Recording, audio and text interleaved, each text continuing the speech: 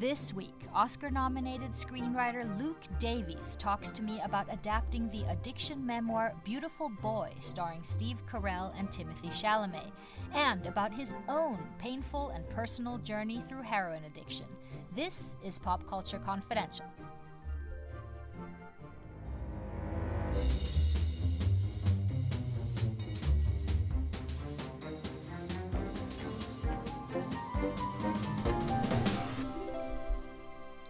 Hey guys, this is Christina Yerling Biro. Welcome back to Pop Culture Confidential.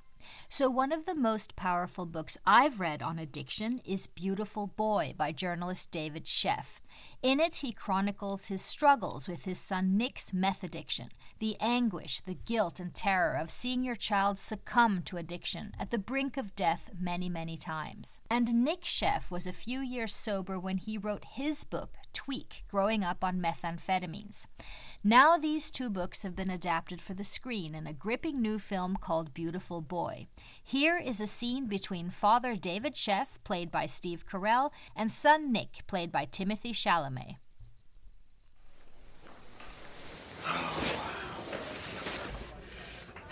So how you doing? I'm doing great, just doing what needs to be done. And what does that mean? I'm sorry, Dad. Why don't we just have lunch and talk? We can do that, right? Please. You think that you have this under control. I understand why I do things. It doesn't make me any different. You're just embarrassed because I was like this amazing thing, like your special creation or something, and you don't like who I am now. Yeah? Who are you, Nick? This is me, Dad. Here, this is who I am. This is not you. This is not you, Nick. What are you doing, huh? You always gotta be controlling everything all the time. Let me book your room No, Dad. at a hotel for a couple of nights. Dad. I don't want it to go like this. The screenplay of Beautiful Boy is adapted by director Felix von Gröningen and my guest, Luke Davies. Luke was Oscar-nominated in 2016 for his screenplay of the critically acclaimed film Lion. Before then, he wrote the novel Candy that later became a film starring Heath Ledger. Candy is a semi-autobiographical story about Luke's heroin addiction, an addiction that lasted 10 years. Coming up, Mr. Davies shares with me his story, why he chose to write a screenplay that in so many ways mirrors his own history of addiction, and why it was an email from his dad about Philip Seymour Hoffman that convinced him to adapt Beautiful Boy. Mr. Davies, thank you so much for joining me today. Thank you very much, Christina. Now, considering your own history with addiction, did you ever have any doubts about writing the screenplay for Beautiful Boy?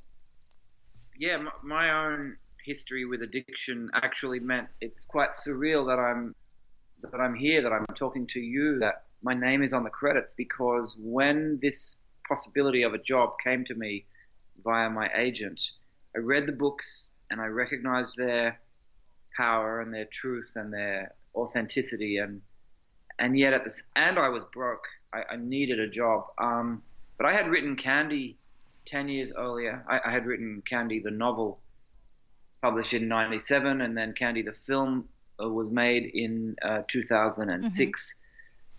And there was a part of me that resisted returning to something that had drugs at the heart of the subject matter. And so I made a decision not to take the job. I told my agent, I thought about it a lot. I read the books. I said, I'm not going to take this job. And she said, okay, well, that's a shame. I accept that. I support whatever you decide.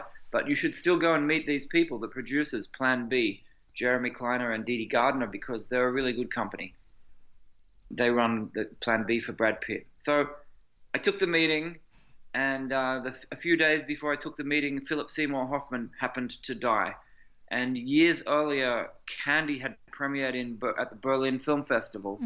And one night, all the Candy people and the Capote people all went to dinner together. So I had this lovely dinner with both Philip Seymour Hoffman and Heath Ledger. Oh, wow. Yeah, both beautiful people, rest their souls. So jump forward all these years later, the night before my meeting with Plan B, my father writes me an email which says, I suppose you heard about Philip Seymour Hoffman. That's very sad. Luke, sometimes I feel this family is so blessed. And it was my father's way of talking about the fact that he understood that sometimes it was just luck.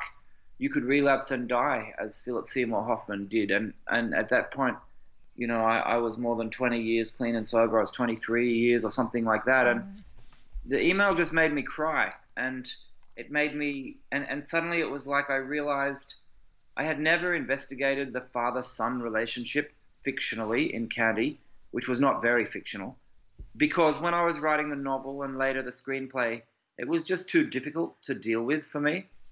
And suddenly, literally 12 hours before the meeting, here's this email from my father doing an unusual thing and being emotional and saying, sometimes I feel this family is so blessed. You know, that you're alive and Philip Seymour Hoffman is dead is what he meant.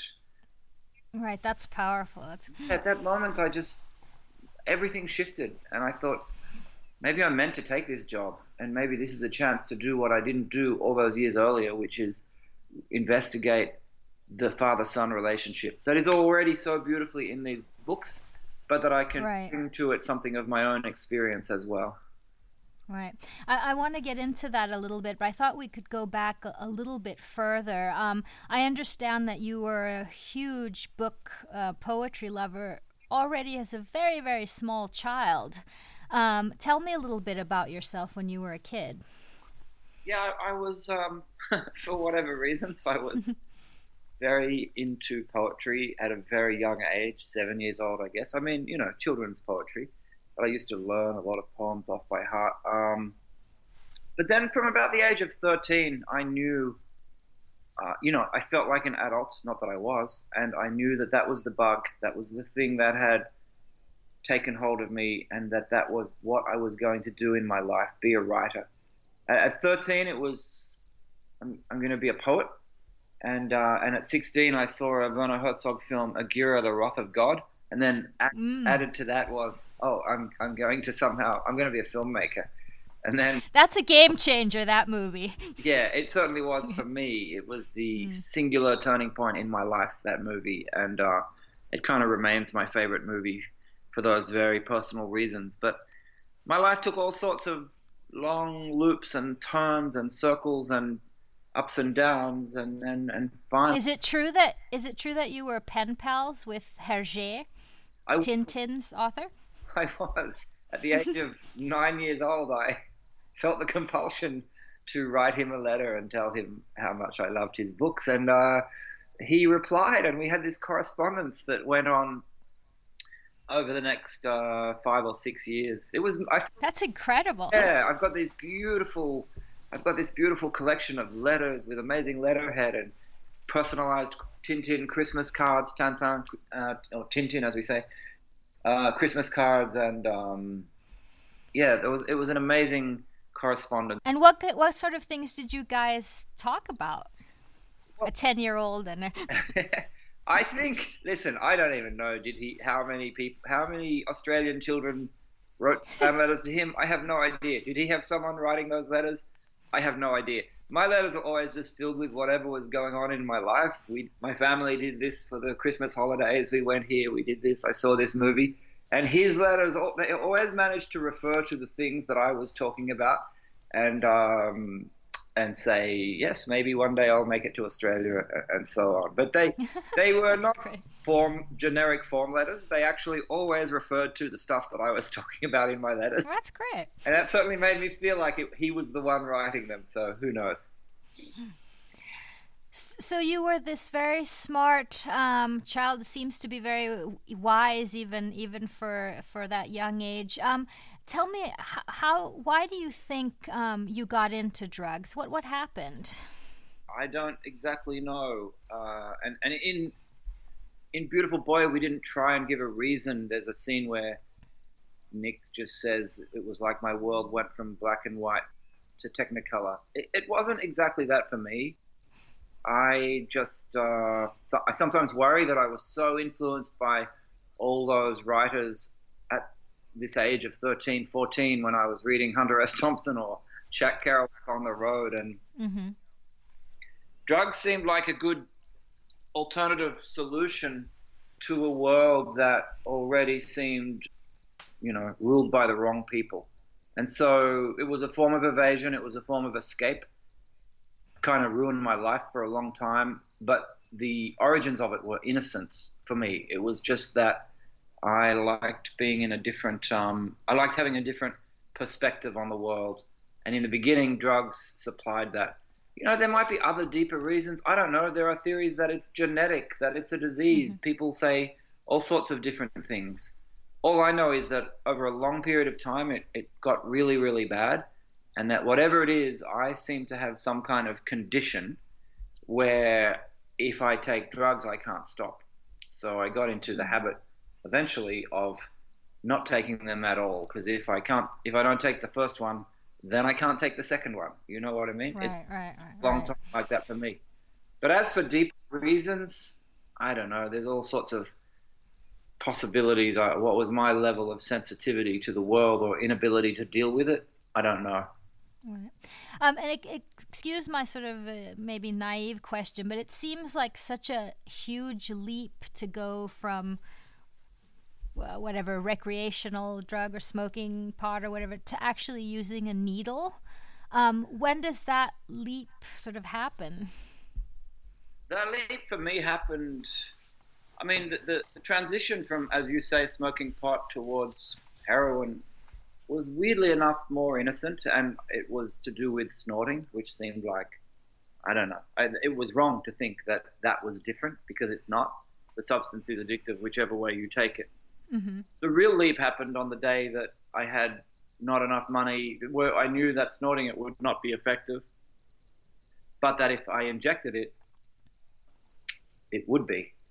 And so that was at that moment, that was a really easy leap, despite the fact that I had spent already a couple of years with a heroin habit, afraid of needles. Okay, right. So you were already there. That was just the next level, sort of. Yeah, it was just the mechanism. And when you look back at, I'm thinking this is the 80s or that decade, what were some of the sort of worst experiences you can remember of this sort of destructive time for you? The worst of it, there were a million things that were awful in terms of the day-to-day scramble of petty crime and so on. But the worst of it really was the betrayal of family and loved ones. You'd be scrambling around like a street hustler, like a street cockroach, doing whatever you could to survive, and 98% of my life was just dread, fear, anxiety, anger, rage, resentment about the whole world.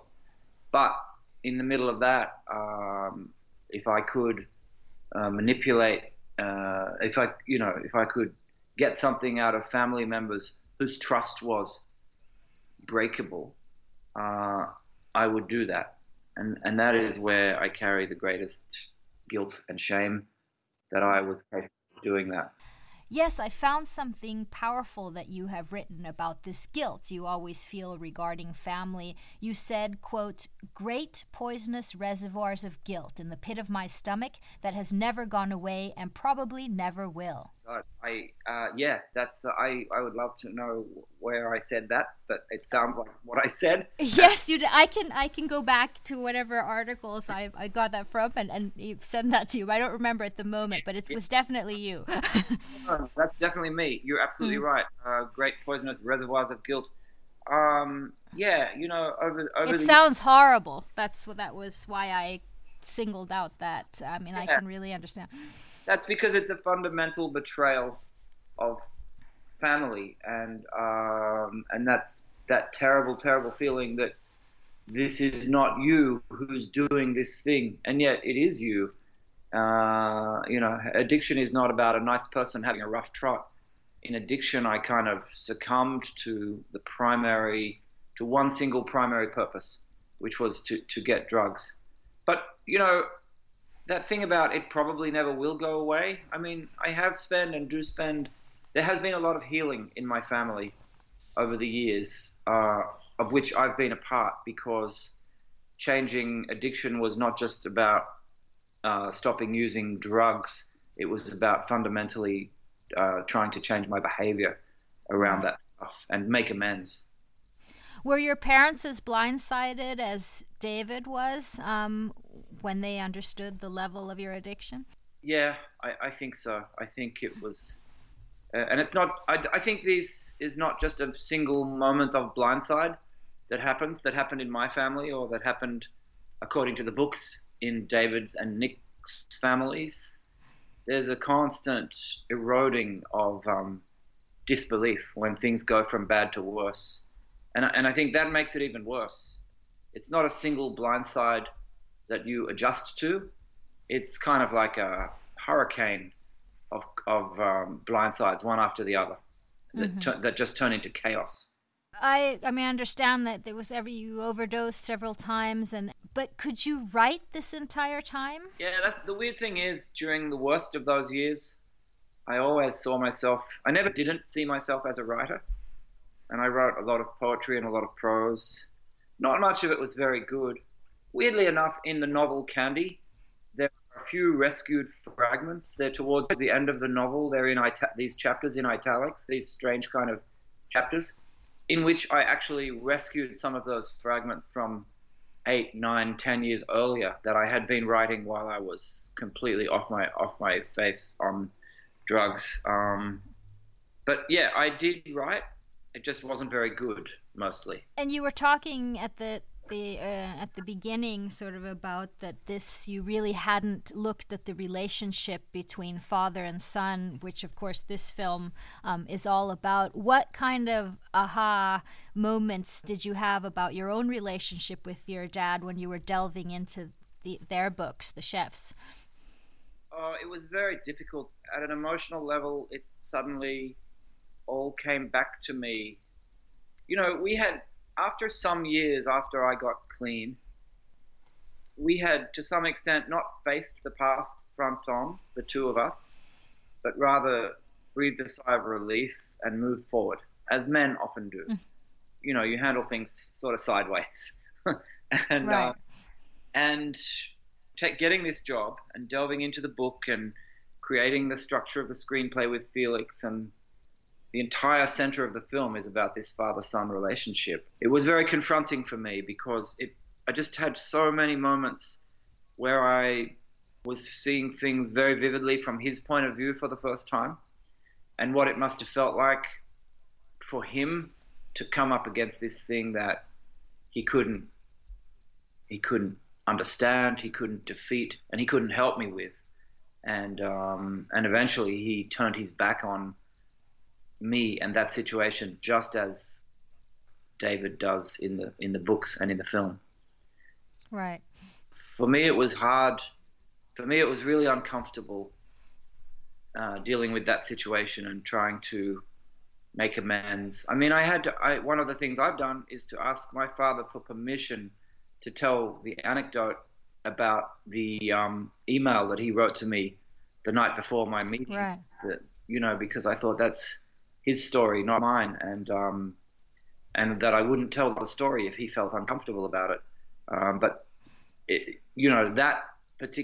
that moment, that email, is the single fundamental reason why I got this job. Because as I said, I had decided not to take it because I just thought, I don't think I should. I don't want to be pigeonholed. Right. And yet I'm really, really glad that I took it, because it feels like a beautiful family at the moment. You know, the film is out, so we're doing Q&A screenings and so on. And it's not just Steve Carell and Timothée Chalamet, extraordinary actors, David and Nick Sheff, wonderful writers and wonderful people who survived a terrible ordeal. I want it to go like this. My son has gone missing. Nicholas Sheff, S-H-E-F-F. There's no one by that name, sir. There are moments that I look at him, this kid that I raised, who I thought I knew inside and out, and I wonder who he is. I thought we were close. I thought we were closer than most fathers and sons. Why? I felt better than I ever had, so I just kept on doing it. This isn't us. This is not who we are. My son is out there somewhere, and I don't know what he's doing. I don't know how to help him. You can't! I don't feel like I have a disease. This isn't like cancer. This is my choice. I put myself here. I failed. I can't do it alone. I need to find a way to fill this black hole in me. I still have a family. I want them to be proud of me.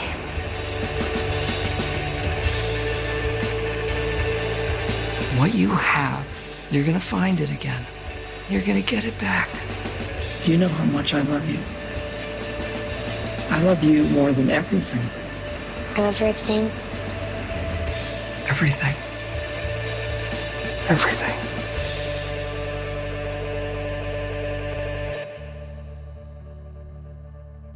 But how did you get out of this? I'm not sure how many rehab stints you did, but what was the final straw for you? At the end, I went to detox 3 times and rehab only once, which was the final one. At the end, it was a sort of terminal grey nothingness. There was no glory, no glamour, no big scams, no big crimes. It was just real kind of patheticness, and I was exhausted. I was just exhausted. At the end, it was because for the first time, rather than do the hustle, I thought it would be better to die.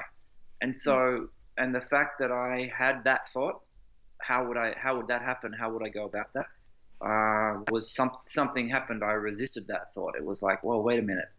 And so I staggered into a detox, a treatment center in Sydney, and I didn't have a grand plan. It's something in that first week or two in that treatment center hit me with the force of revelation that maybe there was one single thing that I'd never tried, and that was total abstinence, the thing that I feared most. So what would that feel like if I could put that together, for one day, and then for another day, and then for another day? It was very small beginnings, and I guess in those early years it was very fear-based, like, oh my God, I can't go back to that. And at some point it changed. It's kind of like I would hate to swap my life. I still fear relapse, but it's been many, many years now, and I've put my life in a kind of a system of living at that. I do my best to ward off the possibility of that happening, and I feel comfortable. What kind of things do you do? Well, I still, a lot of it's just mental. I still, 28 years later, I wake up some mornings and pinch myself because I feel such gratitude that I got this second chance, this feeling of I should not be here. Very occasionally I still have dreams that are about using, and they're so distressing and disturbing that when I wake from those dreams, I feel immense gratitude. Like, oh my God, it's only a dream. That's not where I'm at. At meetings, at 12-step meetings, I hear stories from the outside of other people's experiences that remind me very vividly that's where I was. And in my dreams, I get stories from the inside that remind me very vividly of that, you still have that in you, should you choose to activate it. And so far, I've chosen not to activate it for a long time. Right. You wrote this incredibly, the powerful novel Candy, which is semi-autobiographical. I mean, at least about you've said, and that became a movie with Heath Ledger you were mentioning. And then just tragically, we lost him as well to this. That must have been a huge blow. Yeah, it was a terrible moment. It was a terrible loss. I came to know and be very fond of Heath during this intense period of time that we were shooting the movie, and we hung around a little bit. We weren't close friends, but he shared a little with me about his own struggles, and yeah, it's just a terrible loss. Where he was heading as an actor and what he was like as a human being, so warm and so loving and gregarious, and he was in a good place. He was in a largely good place, and that was, I don't know, I believe what the coroner said, that it was an accident, and it's a terrible loss. I didn't know Philip Seymour Hoffman in that way, but it was kind of amazing to me that night that we had in that restaurant in Berlin on the night off from our screenings, because that was my first ever experience with the world of films being released and publicity and all of that, and it was a very warm and loving night. Do you think it was more difficult for these two, the fact that they were in the fame game? No, I don't think that. I think that they're just the stories that we hear, because they were extraordinary people who were very talented and who had very public profiles, deservedly, because of their talents. I think people fall by the wayside or die or are, terribly traumatically kind of disfigured all the time because of addiction. It happens all day, everywhere in the world, and I don't think it's any more or less difficult for famous people as for non-famous people. I just figure it's weirdly weighted in the world that we hear about the famous people, that's all. I want to ask you a little bit about Timothée Chalamet. He's so raw and so convincing. What do you know about how he prepared to play Nick? He did a lot of research, not just the 2 books that were our source material, but a lot of research outside of that on the nature of addiction.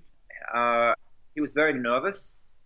He met Nick. He wasn't looking for things to imitate about Nick, but he just wanted to kind of get to know him and his personality a little bit. Felix, the director, insisted on a 2-week rehearsal period, which doesn't always or often happen with American movies. It's a much more European thing, and it's a very good thing. He certainly didn't want it to feel like the father and son that the actors had just met on the day they started shooting. But I think above all for Timothy, I'm kind of borrowing his words from one of the things he said at a discussion we were in the other night, which was that his fear was that as an actor he would try and work out what you have to do to play, quote, drug addict, unquote. But then as he went through the research process and as he got to know Nick, he realized that what he was playing was a human being, and that the moment he had that realization, he could relax. This was about a human going through a traumatic experience, which was a completely different concept to the concept of a drug addict being drug addicty. Which is what's so great about the books. I mean, the world still judges addicts. I mean, even though it's not just a moral lapse of judgment, and the books really show that this is what you're saying. It's a traumatic experience. It's a human going through this. Yeah. Not being. It's true. The world. There is a way of viewing addiction as an issue of moral and ethical choice, and right. we have, and the books try and show that that's not the case. My book Candy tries to show that's not the case, and what we've tried really hard to do in this film is to show that such a viewpoint is pure reductionism and does not reflect the reality of how addiction happens in the world. Has your dad seen the movie yet? No, it has not yet released in Australia. It releases, I think, in about 1 week. But I'm thinking you can get him a screener. I mean, you did write it. Well, I can't yet. There's no screeners floating around. It's top high security, but yes, it's coming. I kind of wish that I could see it with him as a way of... Yes, that's what was my next question. So I'm hoping that that's maybe possible, maybe even if it just means I jump on a plane for 3 or 4 days and go to Australia, or maybe there's a way that I can get him over here. I don't know. I'm trying to work that out. But he hasn't seen it yet. Luke, what's next for you? What are you working on? Next is I co-wrote with David Misha, my very good friend and flatmate here in LA, 6-part miniseries of Catch-22, the Joseph Heller novel, and that is coming out worldwide in May. That's with Tom Hanks? No, that's George Clooney. That's George Clooney. Okay. Wow. We shot. No, not Tank. Yes. We shot in Italy for 4 months, in Rome and Sardinia. Christopher Abbott stars as Yossarian, the The hero of the story, the novel was written by Joseph Heller, published in, I think, 1961. The movie was made by Mike Nichols, starring Alan Arkin and John Voight and Orson Welles in 1970. So this is the first since then. It's a 6-part miniseries. George Clooney directs 2 of the episodes and stars in the show. And it stars other great people like Hugh Laurie and Kyle Chandler. And we are very excited about it. They are editing right now, the 3 directors, George Clooney. That's incredible. Grant Heslov and Ellen Kuras. And yeah, but I did write a script for Tom Hanks. It's a Western. Yes, that's what Yes, it hasn't. We are waiting to find dates, shooting dates, and so on. But it's a Western from a novel by Paulette Giles, a Texan poet, and it's a beautiful novel called News of the World. And so, yeah, I wrote that script, and that situation is moving forward, but I don't have any definite news on it yet on when and where. Well, Mr. Davis, I'm so happy for these incredible projects you're doing, and you know, for sharing your story and that you got from there, and that we actually can enjoy the incredible writing you're doing after everything that you went through. So thank you so much for this and for your time here today. Well, and thank you so much for saying that, Christina. I really appreciate it, and thanks for talking. Yeah.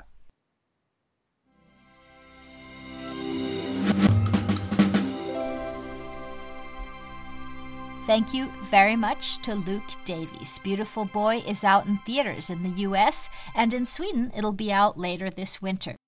And thank you so much for listening. You can subscribe to Pop Culture Confidential on iTunes, SoundCloud, or Spotify. And if you have a moment, please rate and review the show. We really appreciate it. This episode was edited by Katrin Lundell, and I'm Christina Jörling-Biro. Thank you so much for listening.